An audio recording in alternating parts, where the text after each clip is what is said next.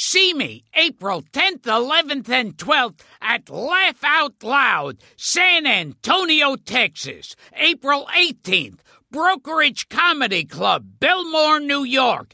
April 19th, live podcast with Louis Black at Caroline's on Broadway, New York, New York. April 30th, Caroline's on Broadway, New York, New York. Check my website, GilbertGottfried.com, for more information.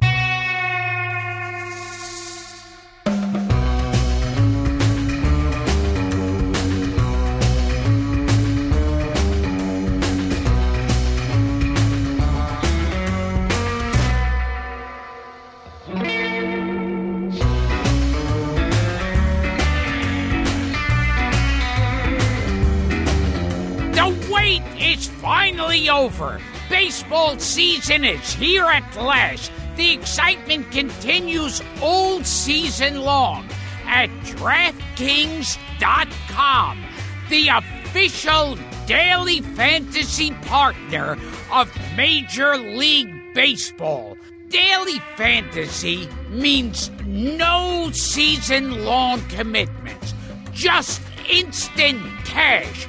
Instant gratification, and I know about instant gratification, or is that self-gratification?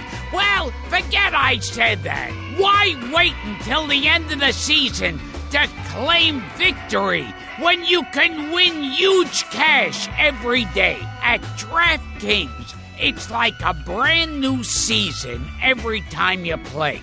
Just select 2 pitchers and 2 position players. Stay under the salary cap, and you could be on your way to an enormous payday.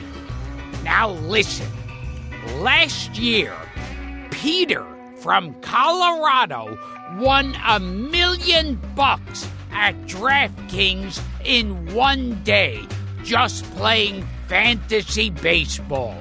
And with that $1 million, Peter is going to buy himself a second name. Hundreds of thousands of fantasy sports fans just like you have already cashed in at DraftKings. Now it's your turn. Hurry to DraftKings.com now and enter promo code Gilbert to play for free. You could win part of the $300 million in prizes being awarded this season. Use promo code Gilbert for free entry now at DraftKings.com. DraftKings.com. That's DraftKings.com. Am I repeating myself?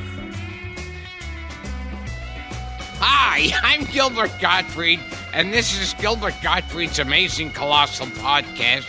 I'm here with my co-host, Frank Santopadre. Our guest this week is one of the busiest and most admired actors of his generation, with credits too numerous to mention, but here goes. His movies include Reservoir Dogs, Con Air, Fargo, Armageddon, Ghost World, The Big Lebowski, and Monsters, Inc. He's appeared in dozens of television shows, including Homicide, The Simpsons, Saturday Night Live, The Sopranos, and, of course, Boardwalk Empire. He's also a director with credits on everything from The Sopranos to 30 Rock to Nurse Jackie. I could go on, but it's only an hour show, and I don't have the energy. Welcome to the show, former stand-up comedian and Brooklyn's own Steve Buscemi. Now, is it how do you pronounce it? You said it the way I say it. Yeah. Buscemi. That's really all I wanted to know. That's it. Okay. Thank you. Thanks for coming. We've been talking to Steve Buscemi. This has been really fun, guys. You guys are great. I'm back again. All right. Didn't you say people started calling you Buscemi, so you started saying it after a while? Well, Buscemi is not wrong. Right. You know. But shouldn't it be Buscemi? Why do you say that? Because No. Italian. No, I No? think it's Really? in Sicily, it's Buscemi. Buscemi. Yeah, Okay. Buscemi. So I'm way the hell off. You are. Okay. Yes. I always said I'm offended. Buscemi. You always said Buscemi. Yeah. Yeah. That's okay. I don't correct people when they say Buscemi. Yeah. Yeah. Maybe I Okay. should. Well, that's all I want to talk about. Now, Steve. Yes. How do you say that? Yes. You have to elongate the E a little bit more. That's Steve, if you would. Now, let's talk about something more important All right. than your name. Let's talk about me for a second. Sure. You used to work out at the Improv. I don't know if you'd call it workout. I somehow passed the audition at the Improv. I think it was like 1978. And I used to just sit in the back of the room, and I would watch all of you guys. I would see Jerry Seinfeld and Paul Reiser, Larry David. When I auditioned, Larry David was the MC, and Fred Stoller. Oh, sure. Yeah, but I used to watch Gilbert I used to watch you every night. You would come on around midnight or so, and talk about clearing a room. Sometimes I'll bet. Well, here's the thing that I loved about you. You always you were so far out there, and the audience either got it, and then the whole room was electrified, or people just didn't know what they were seeing, and then you would go deeper into, the really weird stuff, and then people would just politely, sort of get up and make believe they were going to the bathroom, but they would never come back. But then all the other comics would be in the back, and everybody would, we'd just be dying. You were incredible.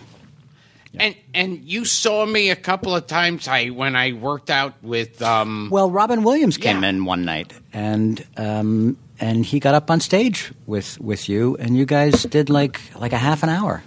It was amazing. Yeah. Did he come in often? Because that's the only time I saw him. He used to come in a lot. Really? All those clubs, like he and Rodney Dangerfield. Right. Yeah. You passed the audition not with Bud Friedman, but with his wife, but with Silver. Is that right? Silva, yeah, but I don't. You know who passed me? Maybe he didn't even have the authority to pass me.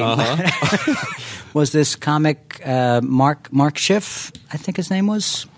Yeah. Oh, yeah, I don't Mark think Schiff, he had the authority to He pass told you. me I was in. I remember Mark Schiff. Well, this is good. So you It was never like- passed the It was like audition. the one night they left him in charge, and I got in. I remember Keenan used to work. He worked the door. Keenan Ivory Waynes. Yeah. He Yeah. worked the door. Yeah, and Chris Albrecht was like. Yeah, when manager? Oh, sure. Yeah, when Bud was first leaving for L.A. See, I never met Bud, so Yeah. this was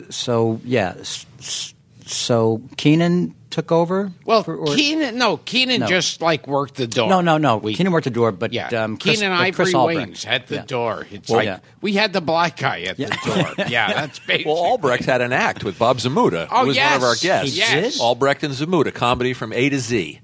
Oh, I But didn't know but he did Chris stand-up. Bud basically talked Chris into taking over managing the club, and that was the end of Okay. the act. Because he was in charge of who would go on, right? What the order would be.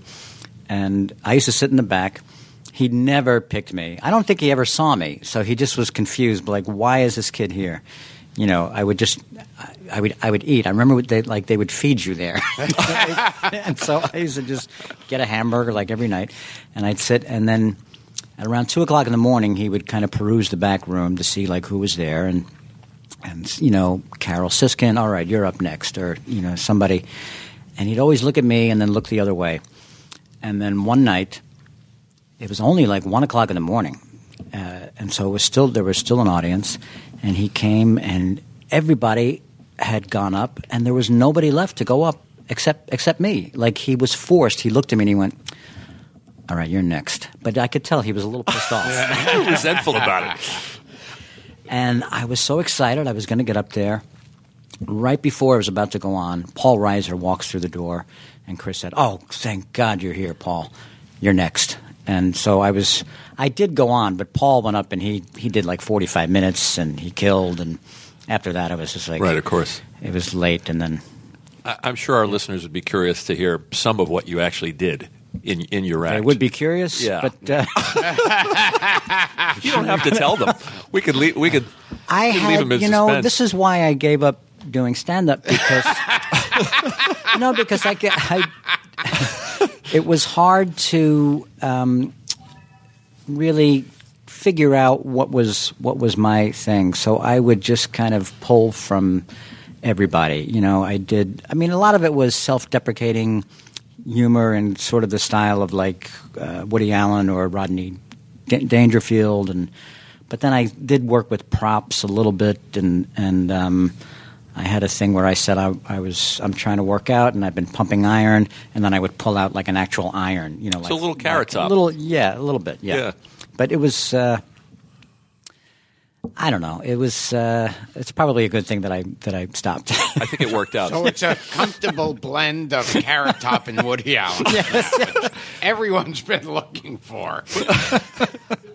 I remember being at the Improv, and when I was like still trying to get on, and the MC would come out, and it would be like, it would be empty. There'd be like no one else. I'd be sitting there, and he'd be looking around going, nobody here. You got a full audience. There's nobody to go on. Wow. Was it Zamunda or somebody, or Zwibello told us they would put you up to get people to get out? Oh, yes. At the end? They After the said- check spot, they people said would linger? They would either put on me or Larry David. Really? Me, because the audience had no idea what the hell I was talking about, and they'd leave. Or Larry David, because he'd get into a fight with everybody. Right. Did you know Gilbert then? Did you see I his- started. We didn't know each other, but I saw him for the first time at the comic strip in probably in the 80s. Yeah. Doing the Norman Fell bits and the Ted Bessel jokes. Some that he's still doing. So I still remember, like you getting up there and you had a cigarette, Oh, my God! And you would like take these little drags on the cigarette, like these angry drags, and then you'd say, "I just got back from Africa. Oh, yes. I was in Biafra, and these kids, I love them. I said, I want to take you kids home with me, but how can I take you home with me? You look like hell. Starvation is no reason to let your looks go to hell. I skipped lunch today. You don't see me looking like shit." And I was like, oh, my God, who is this guy? Oh, God. I walked by the Veterans Hospital. I saw a guy in a wheelchair.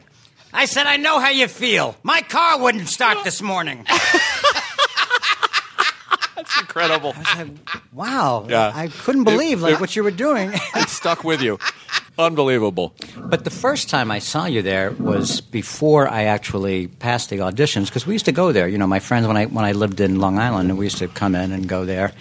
And I remember seeing you, and you used props. I mean, remember you just like Still do. picked up, but Still you does. picked up the trays. And Yeah. you were like you used them as like you were Mickey Mouse, and then you did something else, and I think it was that night. This could have been the same night. But you would have left because it was at the end of the night, and we were the last table there, and I looked behind me, and Andy Kaufman was came in, and he was at the door, and he's looking around, and the waitress said, "Are you going to go up?"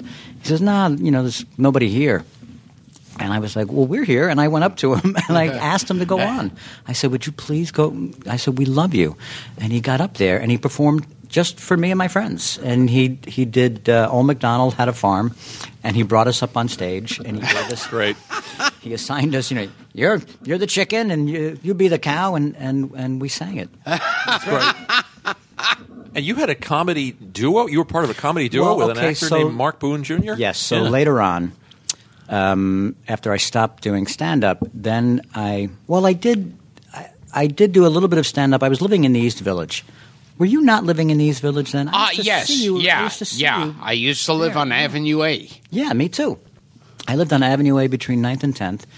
And There was a comedian named Rockets Red Glare. I don't know if you know him. I mean, No. he didn't do the uptown clubs, but he would do these clubs in the East Village, like Club 57 and places like that. And so I started to do some stand-up in his shows, and then I met this actor, Mark Boone Jr., and then we started to write and perform our own work. He plays the character of Bobby Munson on Sons of Anarchy. Well, he's in a million things. He was in Batman Begins. Yeah. He's one of those, that guy. Yeah. And so I felt more comfortable having a partner. I think, part of the reason that I left stand-up, I just felt like it was lonely. It was, it was just you. And I remember at the Improv, it was hard to it was so cliquish, like all of these guys used to, like, after they would go to, like, Steve, remember Steve Middleman? Middleman, yeah. Sure. Middleman. Yeah. I think they would go to his apartment and play poker, and I couldn't figure out how to, like, get in the clique. We actually shared a cab ride home once, Gilbert. Now, every single person right now is saying, okay, I guess Steve paid for this. You didn't split a cab. You shared a cab. We shared a cab. But here's the thing. Remember they used to give you $5 for cab fare? Oh, yes. Yeah. Yeah. I don't think I went on that night, so you had the $5, but I think you still asked me for $2.50. And this was like the most awkward cab ride home. Because Gilbert, just sat there. Not even like, so, how's your act going? Or where are you from? Nothing. I just sat there and I would try and ask you questions like, hey, Gilbert, did you see that TV movie about the Beatles? And then you would say something, you'd give me like a one-line thing. And that was it. All right.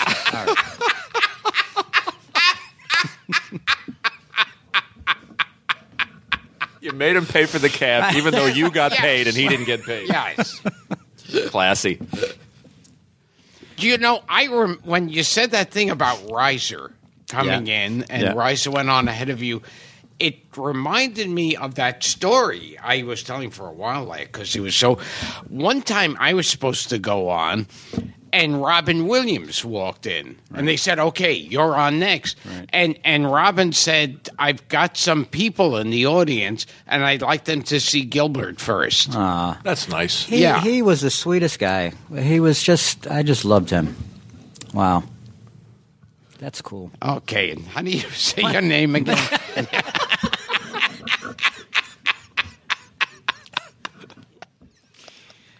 All right.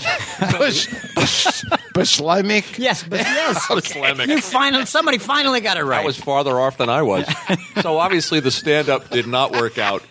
Didn't work out, but it hasn't completely left me, because sometimes when I'm asked to, like host an evening or something, or you just did Robert Smigels' show, Night of Too Many Stars. Yeah, and so I love comedy. Like when I was growing up, these were the guys like George Carlin and Steve Martin and Rodney Dangerfield and all these. I used to love seeing them, and I don't know that I really wanted to be a stand-up, but when I was trying to like break into this business, I knew that the clubs were there, and if you could just pass the audition and write your own material, then you had a built-in audience. And I knew that comedians often made the leap into getting a sitcom or movies. Back then, it was really sitcoms was a thing. That was my dream was to try and be like Abe Kaplan or Freddie Prinze. Hit it, and get a show. Yeah.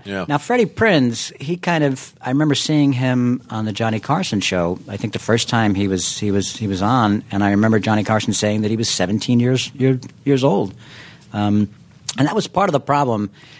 For me, doing stand-up at then, I was only like 20. Like, what the hell life experience did I have he started at 15. To draw from? I can't believe it. Yeah. 15. And my material hasn't advanced since then.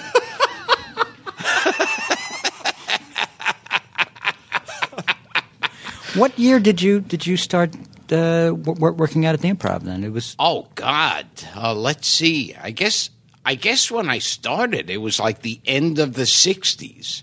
Really? Yeah. Wow. And you're old. Dara's yelling 1970. Was it 1970? And you just do impressions, right? I mean, you didn't really have an act. Wow. Yeah, that was it. I still don't have an act. Yeah. I still have no reason to be in the business. Now, you said that, I was also on the same night, Night of Too Many Stars with you. And you did a bit there that's really true. What do they call you? Because they someone the most murderable man. Yeah, the most murderable man. You've been killed by everybody. Yeah, I do get killed a lot. So we have a list of people who have killed you. Yeah, just this is a short list of people who've killed you on screen. Harvey Keitel, Vince Vaughn, Christopher Lloyd, Danny Trejo, Treat Williams. This is a small list. James Gandolfini, and our personal favorite, Roger Daltrey. Oh, that's right. Yes, Tales from the Crypt. Yeah. But you also died in other ways, falling through glass coffee table and having the heart attack in the Lebowski. And after, yes, I know Lebowski. That really surprised me that I die of a heart attack. That was sad. They just wanted to kill me. No, I remember after I was killed on The Sopranos, I thought, you know what? I think this is it. I'm not gonna take any roles where I'm killed again, because I was just killed by Tony Soprano. That should be my final death. Then about a year later, I was offered the Michael Bay film The Island, and I was killed by like an anonymous killer. You don't even know the guy's name. That's where I fall through the glass. Yeah. There's a montage of you being killed on YouTube. Yeah, it's lovely. Yes. But going back, Steve. All right. And it is Steve? Steve. Please, just elongate. I read after you did the stand-up, you did the comedy duo thing, you didn't have an agent. You started going on auditions. You started, getting backstage and the trades and just going on open casting calls? Yeah, I didn't know how to do it. I didn't know how to get an agent, but I, would just look in backstage and just send my, my picture and my padded resume, just make up shit. Drives a ship, drives a stick. Yes, special skills. Right. And a guy named Kevin Downs, he was at NYU, and he cast me in his film. Now I don't remember the name of it. I think it was Surf City. I played a kid from Ohio who was living in New York but was trying to get to a beach so I could surf. And the whole movie I walk around with a surfboard. That was really like my first experience on film. And I was actually this is when I was on the fire department because I joined the fire department. Tell us about that. In 1980. I gave up stand-up to do something less scary. Right. And it was while I was on the fire department that I started to do some student films, and then films that were being made in the East Village at that time. This guy, Eric Mitchell, made a feature called The Way It Is, and I was in it, and Boone was in it, and Rockets. And I think the first time I saw you was in a movie called Parting Glances. Well, that was the first one that was ever released. Oh, I see. So, okay. Yeah, that's the reason that's the first time I saw you. I had made 2 independent films before that one, but that was the first one that was released, and that was the one that really got me some attention, and I was able to get an agent, and then from there it snowballed. And then, like guys like Jim Jarmusch and Tom DiCillo, who I made a lot of films with Tom DiCillo. Worked with, they would be around then, and they used to see the theater that I did then. So it was really because of, those early films that I got really wasn't because of an agent. It was because of who was coming to the shows at that time, when I was performing. Now, after September 11th, I think you went back. You went to help out? I went, I was with Engine Company 55. They lost 5 guys, and so I went down to the firehouse just to see if they needed any help, and I was brought into the site, and I ended up working with them for about 5 days. Yeah. And it was, and I hadn't been in touch with them for a while before that, so I always say this. I hate the reason that I was reconnected with my old company, but I'm so happy that I did because I realized how much I missed it, and now I, am connected with them, and I go to the parties and the fundraisers. And you made a documentary. You made an HBO documentary. I did. We made with Liz Garbus was the director, and it's called A Good Job, Stories of the FDNY. And didn't this originate with your dad telling you to take the civil service test way back? Yeah, my dad was on the sanitation department, and whatever civil service test came up when me and my brothers were 18, we had to take. And for me, it was the fire department. Just to have something to fall back on in case? Oh, yeah. Yeah. He was like, this acting thing, fine, but you need a real job. Yeah. So that's what I did. And so then, Parting Glances, it's funny because I'm doing research online and I read that Reservoir Dogs was referred to as your breakout role, but I'm looking, you did 24 films before Reservoir Dogs. Yeah, and Parting Glances was done by a guy named Bill Sherwood. It was his only film. And he died of AIDS. Yeah. But after that I did Mystery Train, the Jim Jarmusch film, and like a few things, but Reservoir Dogs was the one where that great opening credit sequence where Quentin put our names like right on the screen, like in front of our face. So that was huge, and a game changer. It was, yeah. And Mr. Reservoir Dogs is where you have that great scene of Why You Don't Tip. Yes. Which has followed you around, hasn't it? It has. Now I have to overtip. I'm still shortchanging them that was, that really was an incredible role, and just to be in the same room with all those guys and to, be with Harvey Keitel, who was, he was an idol. I just saw him last week. I was doing Adam Sandler's new film, a Western, The Ridiculous Six, and Harvey is in that, and just love him. And he's really the reason that I got into the film, because they were only doing auditions on the West Coast. They couldn't afford to come to New York, and Harvey paid for Quentin and Lawrence Bender to come to New York. And he got in all these New York actors. And I mean, I didn't know him. But because they came to New York, I was able to get in on those auditions, and somehow I made it into the film. An actor that Gilbert and I like in that movie is Lawrence Tierney, who had a fascinating career as a tough guy on screen and off. Yeah. What was he like? Unfortunately, he was a little bit loopy. He was, he got very distracted. Like when we were doing the scene where he's handing out the colors and he's telling us, like what we're going to do. He had a hard time memorizing his lines, and he could only do it like line by line. And you had to sit there off camera straight as a board, because if you scratched your nose, you go, "What are you doing? I'm trying to, he's, oh, God." I was like, "I'm sorry, my nose, And everybody got upset with him.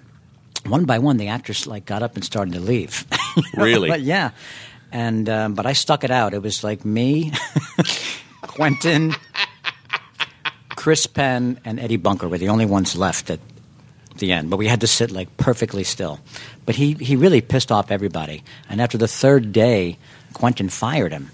Interesting. He was so mad, he fired him. Didn't know that. And Harvey said, "You can't fire him. We just shot for 3 days." Right.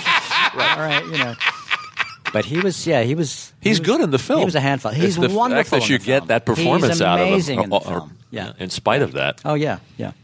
Do you know what I remember? This goes back to the September 11th. Okay, yes. After September 11th, for some reason, I don't know, I would stop by firehouses and say hi to the firemen. And I remember at one firehouse I visited, the fireman said, people have been sending us stuff like socks. I don't know, we don't need any socks, but they keep sending us socks. And I said, "Oh, I could use some socks."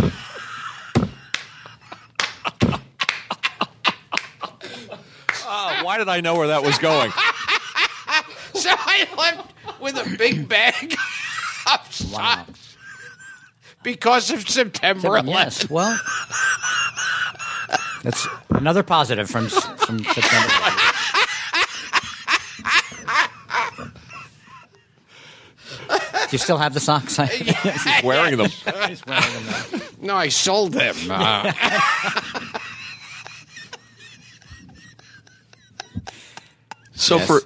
It's Steve. Okay. So for a New York actor who has So to you're be Italian? Yeah, only on my father's side. Oh, Yeah. what's on your mother's My side? mom is. She's got Irish, English, I think some Dutch. It's a real mix. We've had a lot of guineas on this show. Oh, yeah, Danny Aiello. Yeah. Yes. Who else? Frankie Avalon. Frankie Avalon. Bobby Rydell. Wow. That's 3. I wouldn't say that's a lot. For me. Well, And your co-host. but I was surprised that Mickey Dolenz. He said his dad was off the boat. He said That is correct. Oh, wow. Yeah. And his mom was an actress. His mom was in Yeah. B movies. Yeah. You've actually listened to a previous episode of the Gilbert Gottfried podcast. I'm impressed, Steve. That's a first. So how did Reservoir Dogs change everything? I mean, you didn't have to audition as quite as much. You kind of went from being working stiff actor to star. I mean, But- it just got me in the door to. I still had to audition, but it's so much easier when people can connect to your face and the name, or if they've seen you in something. Because I'm terrible at auditioning. I'm awful. But after that, even if I gave a bad audition, they would at least go, "Well, he was good in that movie." So maybe Right. Yeah, auditioning is so hard. It's. Are you any better at it now than when you started? No, and thankfully I haven't had to do it in years, but I never knew if I should prepare. Sometimes I would prepare and get in there and do okay, but other times I would be awful. Like I remember I auditioned for it was the Barry Levinson film, the one where about the guys who do aluminum siding. Tin Man. Yeah. Right? So I prepared this thing and I went in and I did it, and he went, "That was good. Good. Now let's try it like this." And he gave me like a little bit of direction. I went, "All right." And I did it the exact same way that I did. And he looked at me and I looked at him.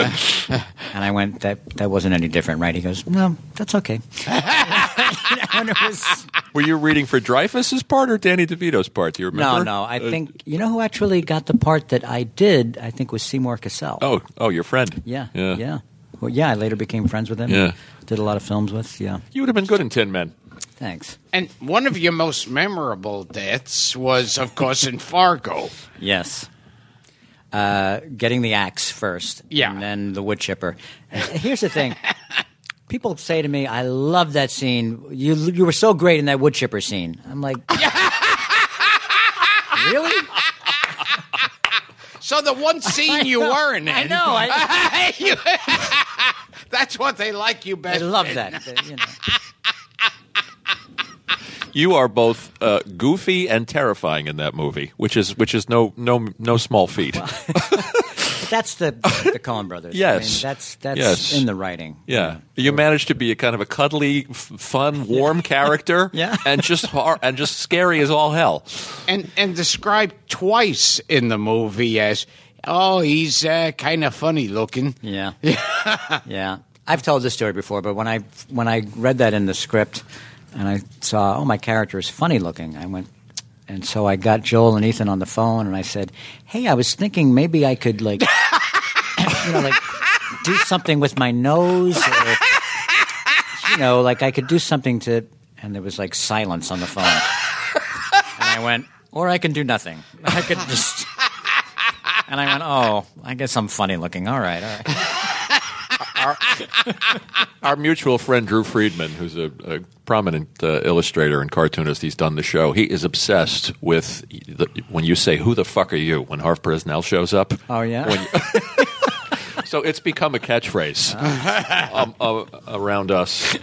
How did the Coens come into your life in the first place? I mean, because Miller's Crossing was your first. Well, I auditioned for Miller's Crossing like in 1988, 89, I think that they filmed. You played Mink. It's one of my favorite movies. And I came in and I read, and there was like 5 pages of, just Mink talking. And so I just practiced. So that one I did practice, and I just talked really fast. And then they auditioned a lot of other actors. They brought me in about a month later. I did it again, and Ethan said, "Well, you still say it the fastest." And that was it. And they gave me the role. Right. Yeah. And they're famous for not wanting their dialogue to be changed, for wanting it to be. You do everything that's pretty much in the script. But you don't want to. I mean, Right. it's such It's poetry. great dialogue that. That film in you particular, wouldn't want that to they change. created a language. They created a whole world. Yeah. And the language. Give me the especially. hi-hat Yeah. and the rump. Yeah. What's the rumpus? And Yeah. all of that stuff. Yeah. Just fascinating. Yeah. So, how do you say your name again? Just call me sir. Okay. Have you changed it since the beginning of the show?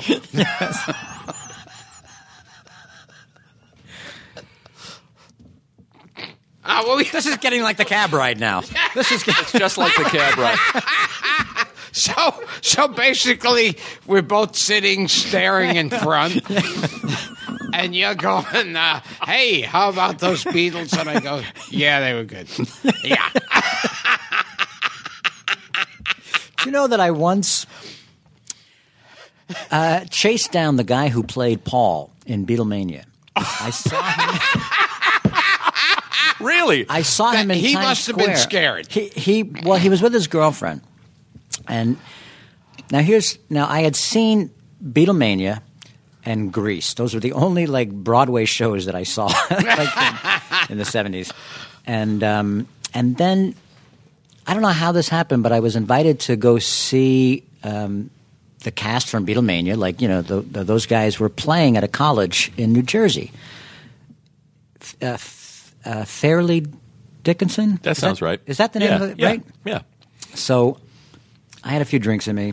I'm with my friends. We're walking through Times Square, and I see the guy who plays Paul McCartney.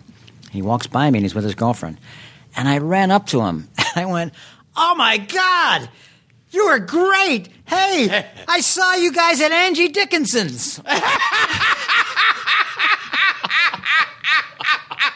And he and his girlfriend just bust out laughing in my face. Like they just were close. Yeah. And yeah. Speaking of that, did people yell movie lines at you? Like, "Shut the fuck up, in the Donnie"? street? Yeah. I'm surprised that doesn't happen as often as I thought it would. Really? Yeah. Yeah, every once in a while. And mostly Coen Yeah. Brothers stuff? Mostly Lebowski stuff? And Yeah. Yeah. I would say that's true. what do they do to you when they walk up to you in the street, Gilbert? Your fans? Is it Aflac? Is it just... Yeah. They'll go. I have something in this hand, and if you give me, that whole scene I do in Beverly Hills Cop 2. Yeah. So after Fargo, Yes. you're not auditioning for the Coens anymore. No, Now I love you it that become- Gilbert only has a casual knowledge of my career.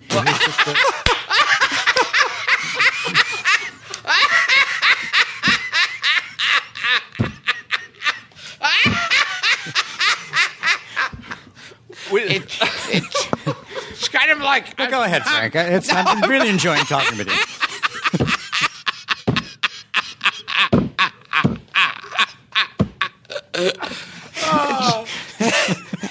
It's kind of like I'm sitting here the whole time going, I think I've seen him in something. I know him from. Either he lives in my building or he's an actor. I don't know. I think he looks familiar. Okay. Frank. Did you see me in the Snickers commercial, perhaps? Yeah, I want to ask her about the Snickers commercial. Please do, Frank. Please. Frank just handed me a card of stuff to ask you. I think he just handed you my Wikipedia page. I don't use Wikipedia. No, okay, it's too unreliable. All right, yeah, that's true. Yeah.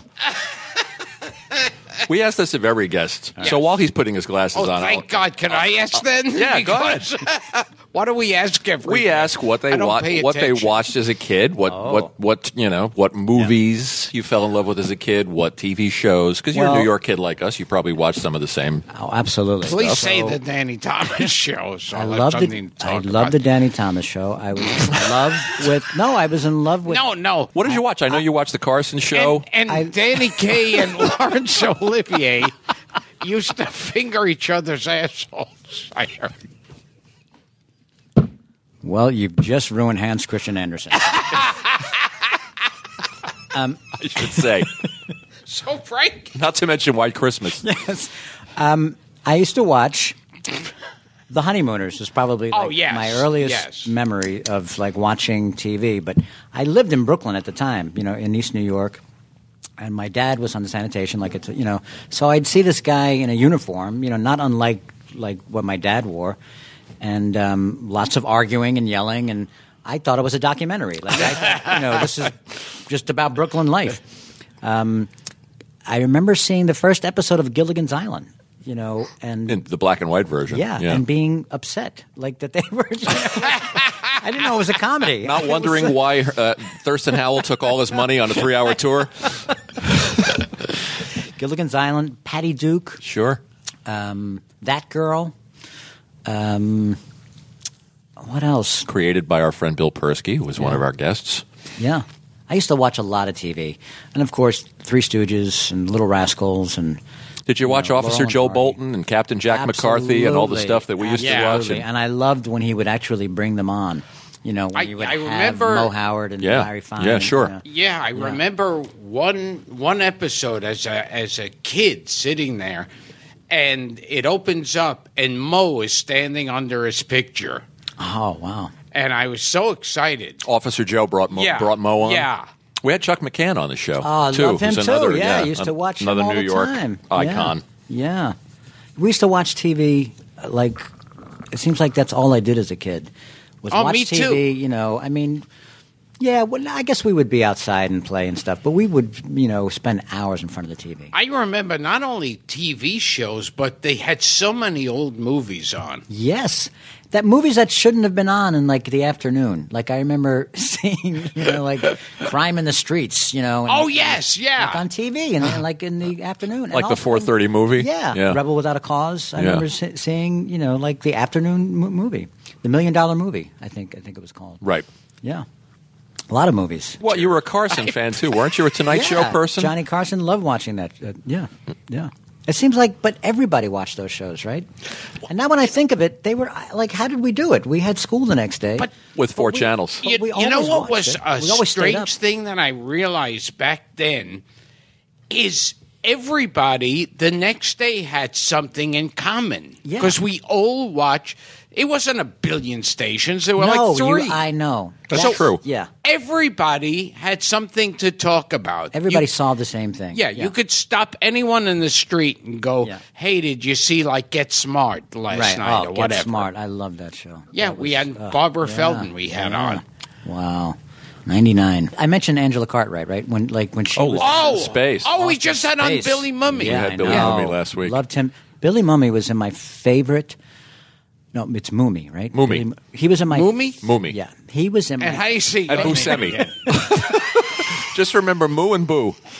He was in my favorite Twilight Zone when the phone, remember, his grandmother dies? Yes. And she gives him this phone. We talked to him about it. Oh, my God. The toy phone. The toy phone, yeah. I liked the one, his other Twilight Zone, where he was with Jack Klugman. Uh-huh. And Jack Klugman plays a guy whose son dies in Vietnam, but he wants one more day with him. Oh, my God. I don't know this. Yeah. Wow. Oh, it's a great one. What's the name of that one? Something for Praise of Pip. Yeah, it's great. It's touching.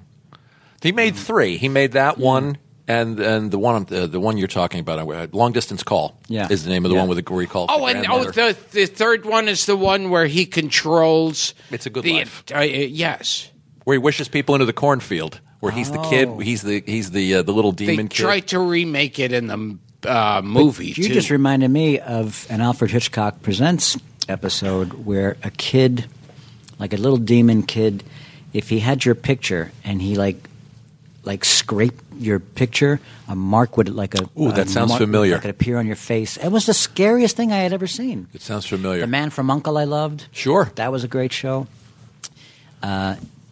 It was big news when Ilya Kuryakin, was that his name? Yeah, David McCallum's character. He got married in Valley Stream, which is where I grew up. Really? Yeah. He married a local girl. That was huge. That is big news. Huge. Let's talk about the Hudsucker Proxy a little bit. Okay. And Donnie.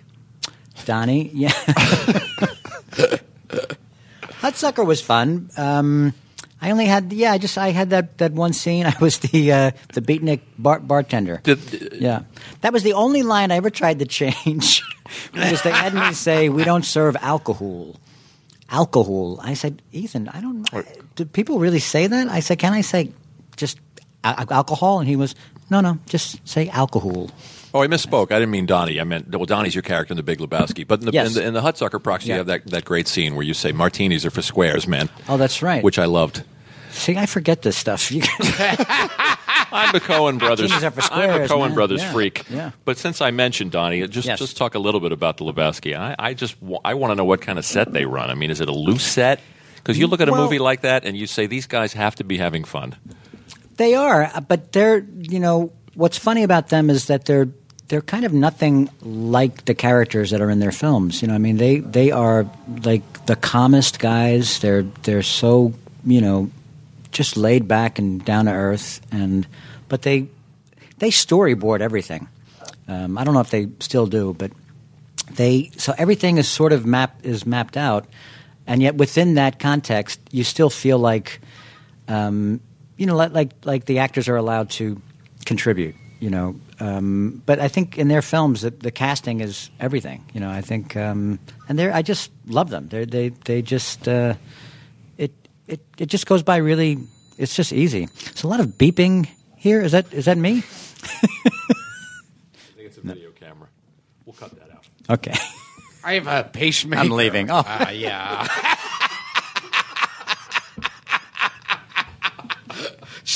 So don't microwave anything while we're sitting. This here. happens to me though sometimes. So Living in Oblivion is a film I did where I play a director and who's making a low-budget movie, and at the end of it, there's that beeping sound, and he goes crazy with this beeping sound. And this has followed me around ever since. We talked about Tom DiCillo. Yeah, I like that film. He was the director on that. But that has followed me around. Usually on any set that I'm on, or like today, I hear like a beeping sound will drive me crazy. What do you know about this thing I found on the internet, this webtoon called Las Crónicas de Steve Buscemi? Are you familiar with this? No, I don't know. You'll have to look. There is a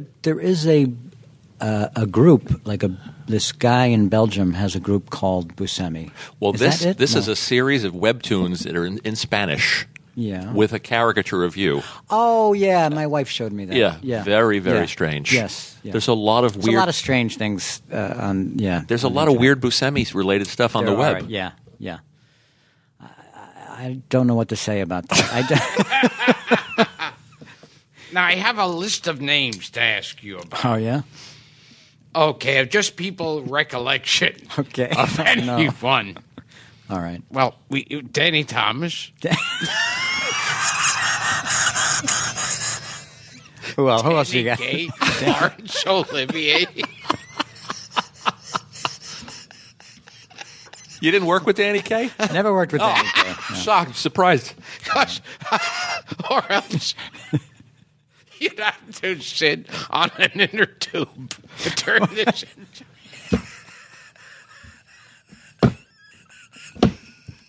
Now, if only you'd had this conversation in the cab. Yeah, that would have been a good cab ride. Yeah. Would have been less awkward. Okay. So you worked. Yes. Has he been drinking? I wish. You worked with Christopher Walken. I did. King of New York? King of New York. Oh, I did. You're right. I did. Yeah. Okay. Here's why I don't. The man has made 100 movies, Gilbert. Cut him some slack. See, even you don't know your career. But this is why that makes two of us. This is why I feel like I really wasn't in that movie. So I get a call from Abel Ferrara, and he says, he's doing this movie, King of New York. He wants me to be in it, but it's starting next week. I thought, And what happened was he realized either somebody dropped out or something, but he wanted me to be in this gang. I think he wanted like one other white guy in this all-black gang. But he didn't tell anybody, So I show up for the wardrobe fitting, and they were so surprised to see me because the wardrobe that they gave me was like, well, we thought you were going to be a black guy, so and we don't have time to do any shopping. So here, just like wear this. And then I think once I got on set, Abel, he was like, I think I made a mistake with this Buscemi guy. I don't want and we would come into a room and he'd tell me, all right, now you stand here and good, Larry, Larry Fishburne and and Giancarlo Esposito. Buscemi, you all don't gotta like come forward. Some of you can hang in the back. And he would like point to me, and and he'd keep pointing way in the back until I was like out the door practically. He's like, don't worry, the camera sees everything, and I'm like, but I can't see the camera. I know I'm not.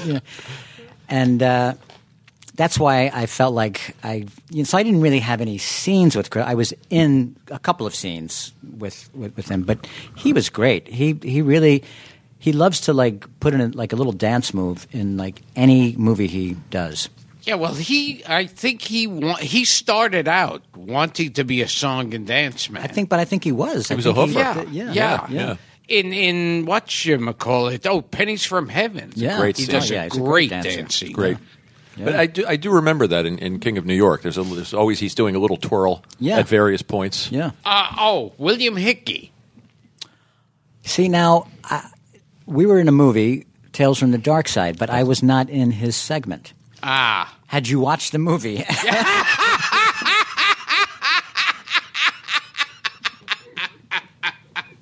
It's a long list, Steve. So you've been in movies. I've been in movies. Okay. Albert Finney. Albert Finney. You ever even watch a movie with Albert Finney in it? Big Fish. Yeah. You see, I'm terrible. But I forgot to tell you that I'm a terrible guest. I don't have good stories about people. No, you've proven it. Am I really? It's just okay. He's a terrible host. Yeah. It works out. This is a terrible interview. All I say about it people all works together. You can name anybody. And all I'll say is, yeah, he was fun. That was good. We're not even recording right now, so.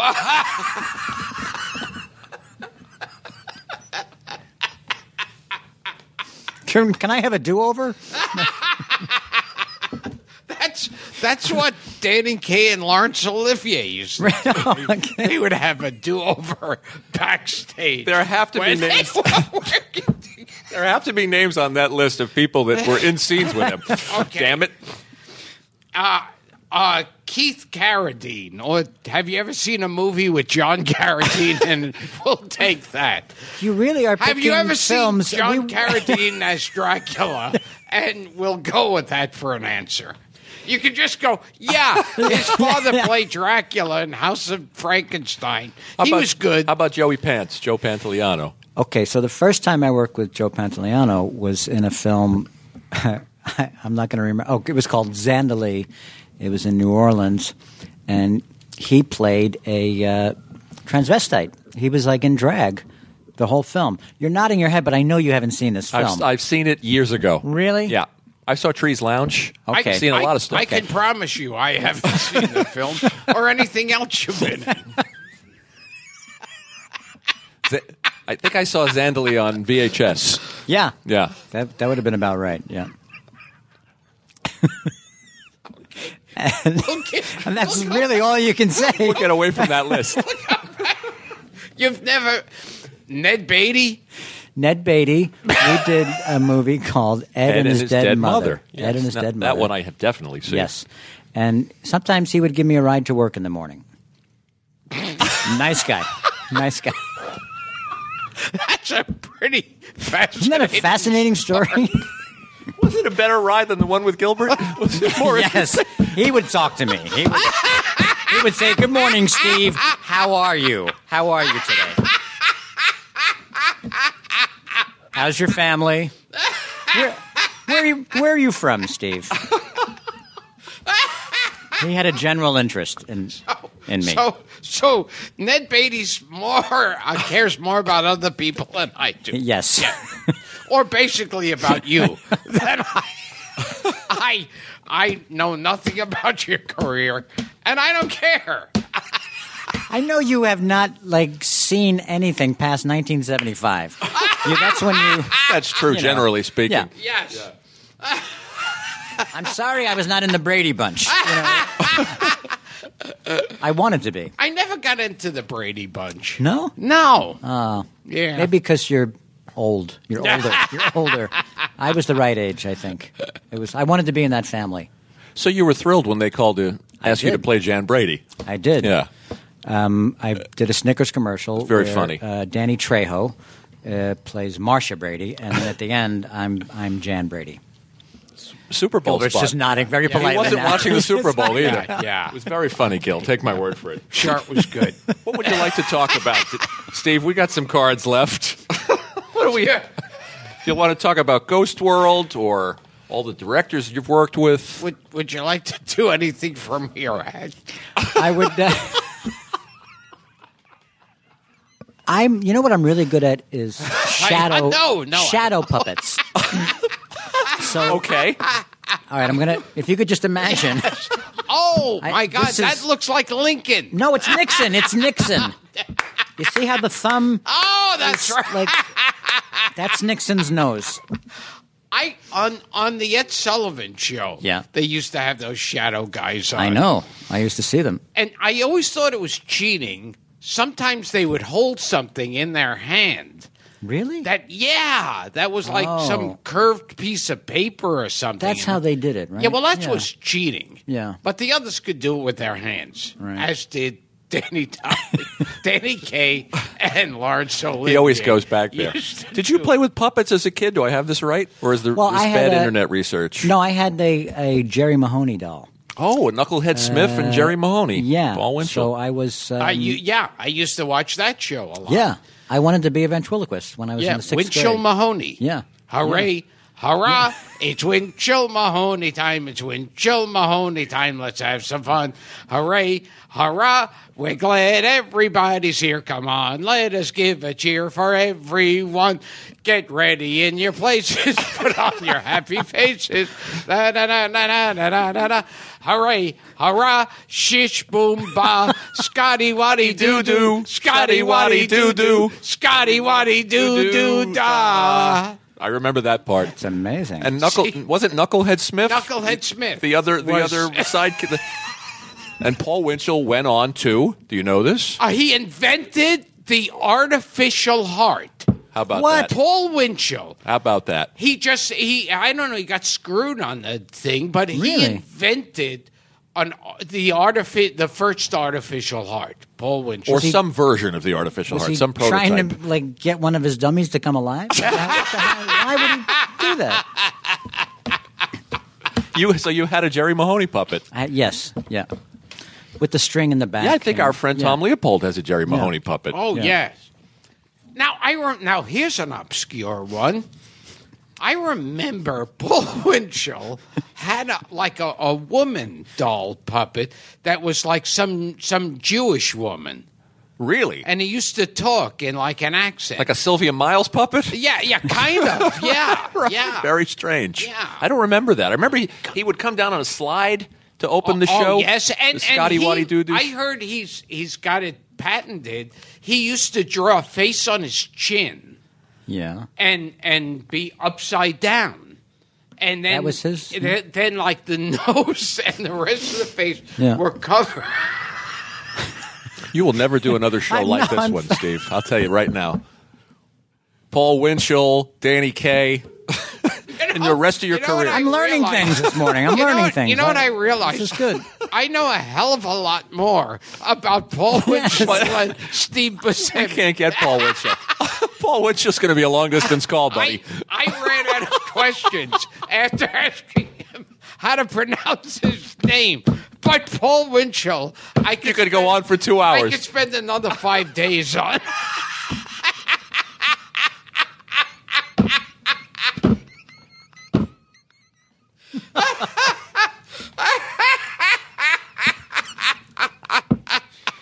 Oh, God. Okay. Well, I'd like to ask you about directing. Oh, okay. My wife is a big 30 Rock fan. We watched you on 30 Rock and watched the episodes that you directed. Thank you. And this is a dumb question, but of all the directors that you watched work over the years, the Coens, Robert Benton, John Carpenter, Tarantino, Tim Burton. Do you pick up a little bit from each of them? Do you watch them? Do you just have your own thing?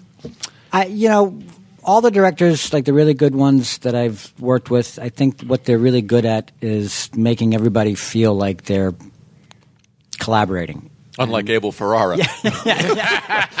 I love Abel, though. Stand in the back. I love Abel. Right. Yeah, I don't direct enough. I mean, so every time I do it, I'm like scared to death. I just directed an episode of Portlandia, and it couldn't have been like the most welcoming set. And I love Fred and Carrie, but I was still so scared. And I just wish that I could do it more. But I think the reason that I want to do it is because I secretly want to play every part. I see. So no danger of you transitioning into it full time. I would love to. I would like to direct more and come back and do your show in another 10 years, so Gilbert could not have seen the movies I directed too. I can virtually guarantee that.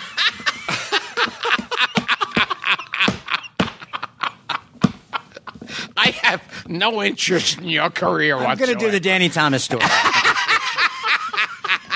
Now you got me. You sucked me into this. Yes, that's what Danny Kaye and Laurence Olivier would suck each other into things. Well, I would like to know. For the record, I don't care. Gilbert doesn't care. I'd like to know a lot, but we're never going to get to it. But it's okay. Let me ask you if you're still doing your AOL show, which is a lot of fun. I'm doing Park Bench, Park Bench, where I interview people on a park bench. We were going to have Gilbert Gottfried. I would advise against it. Rethink it, Steve. No, I'm going to have Gilbert on. And, so we do it in parks around the city, but we also have our own bench, and we bring the bench into various, to Julian Schnabel's house, or we brought it into the Rubin Museum, and I interviewed a Buddhist nun, and lots of laughs in that one. Check it out. I didn't see that one, but I saw the Dick Cavett episode. The Dick Cavett episode was with where Debbie Harry, where I was basically trying to learn from Dick Cavett, because he is the best. His show was incredible. What a show he! Oh well, yeah. We had him on. He was our first guest. Him, I was interested in.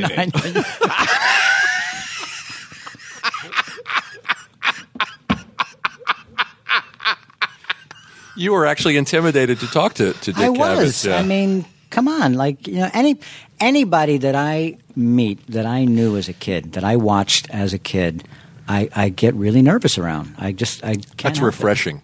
That even at this stage, after 100 films, that you're not jaded by the... Yeah, no, it's, I get nervous around people. I get nervous around Gilbert.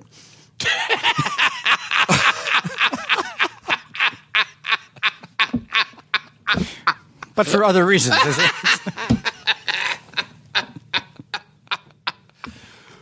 Before we run off...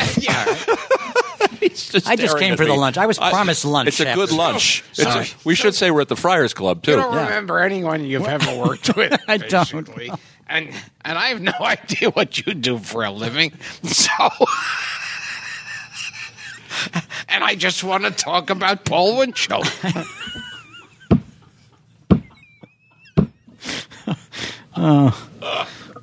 Well, here's something you both have in common. What? Please. You could relate to. What?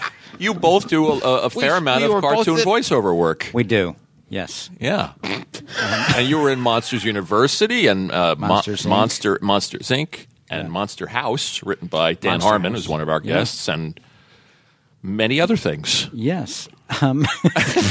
This is. Wait. G-Force? Igor? Charlotte's Web, which I saw. You did. Yes, with John Cleese. That was intimidating to do, Keith Carradine in that by any chance?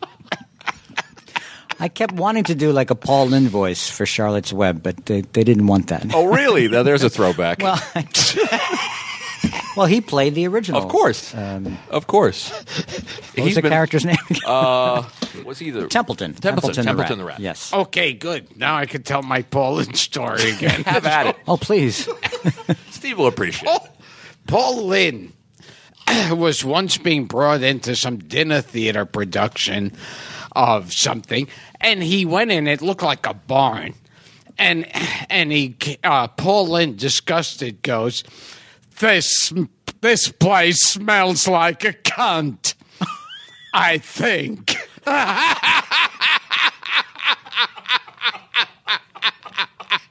Oh, my God, that's good. Story that keeps on giving. I know about Paul Lynde. Yeah. Anything you want to know about Paul Lynde, I can tell you. You, on the other hand.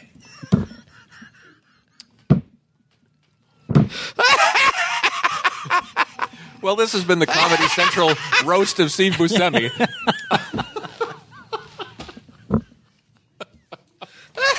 I'm going to go over to Gilbert's house now and get some of those socks. I think you owe me at least that. Yes.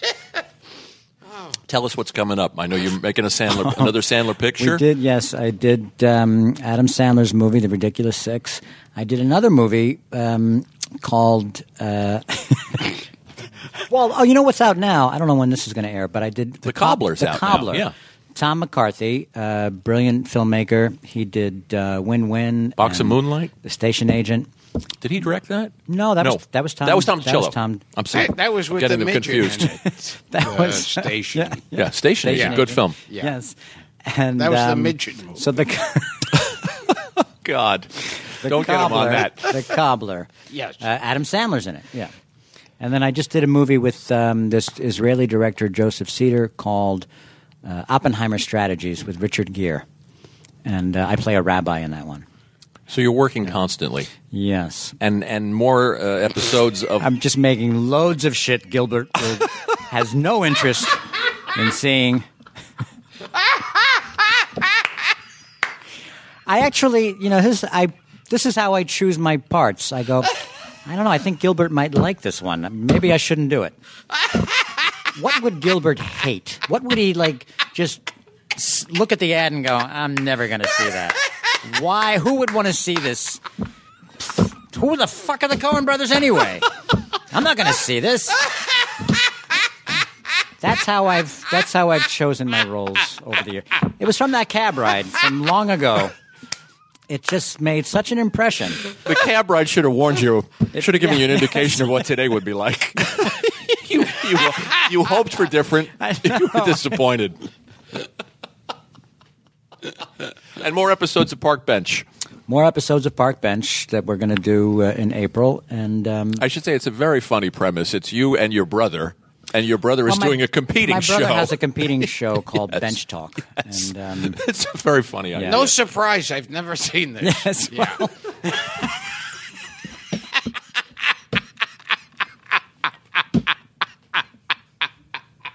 it's going to be great. I can't wait to have you on the bench, Gilbert. That's what Danny Kaye said to Lawrence Olivier.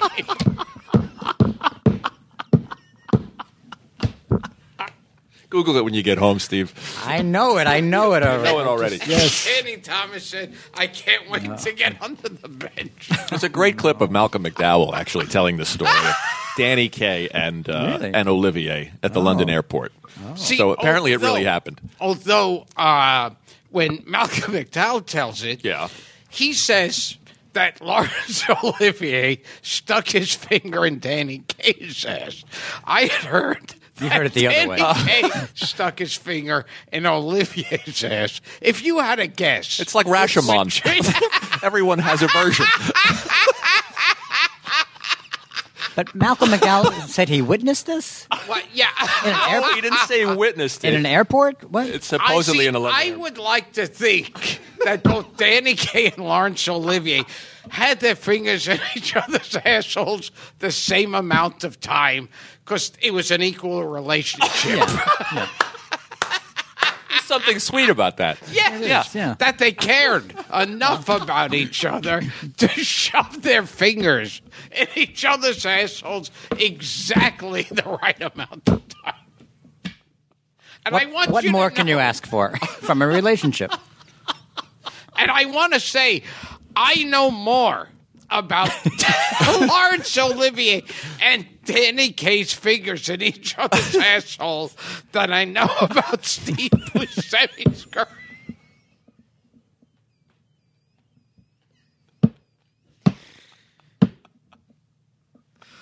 Well, Okay. Well, I guess. I think he's had enough punishment. Okay. so when this is edited together, it'll be like 13 minutes. Yeah. Right? We This were will be your thinking of it like a shortest segue podcast episode. ever. Like one to We'll put between in funny sound effects. Yeah. some Spike Jones. You always hurt the ones you love.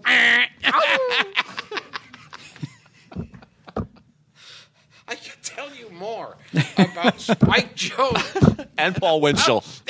and Paul Winchell and Willie Tyler and Lester Oh, man. and Farfel. Danny O'Day and Farfel? Yes. Yeah. And what was the other guy? Faithful. What was the other guy who worked with puppets? Sherry Lewis. No. Senior Wences? No, That was his hand. No, there was another. Guy with work with name puppets. Like Feidel or Five-ish Finkel? no. I'm just throwing. But I can tell. See now, Five-ish Finkel. Five-ish is Finkel. I sitting think he's here. in the club right now. I We could should fit- bring him up here. Gilbert would like that.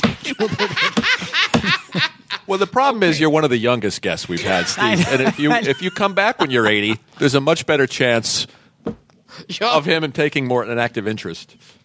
You're like talking to a fetus on this show.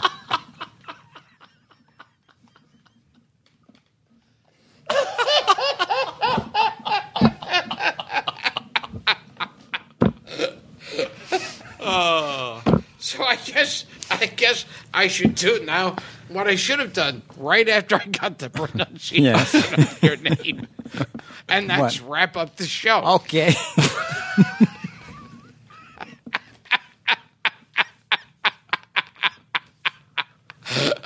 I'm out of cards. Okay. Okay. Hi, I'm Gilbert Gottfried. I know how to pronounce that. And this has been Gilbert Gottfried's Amazing Colossal Podcast. Except today.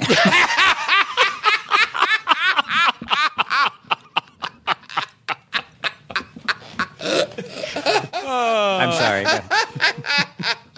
Next week, we're having Broderick Crawford on. And I'll have loads to talk to him about. That's another toll call, buddy. We'll be talking to Dwight Fry in 2 weeks from now. But today, we've been saddled with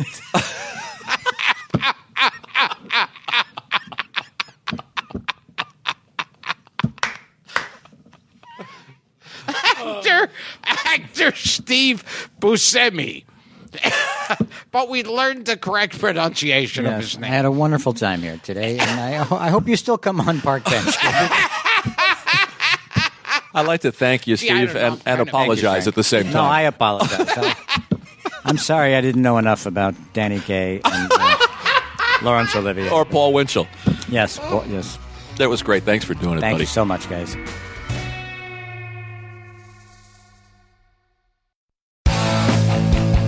If you like listening to comedy, try watching it on the internet. The folks behind the Sideshow Network have launched a new YouTube channel called Wait For It. It's got interviews with comedians like Reggie Watts, Todd Glass, Liza Schlesinger. I've been friends with her for 10 years.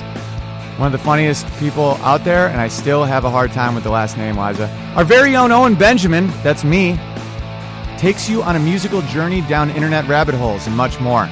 You don't have to wait any longer. Just go to youtube.com/waitforitcomedy.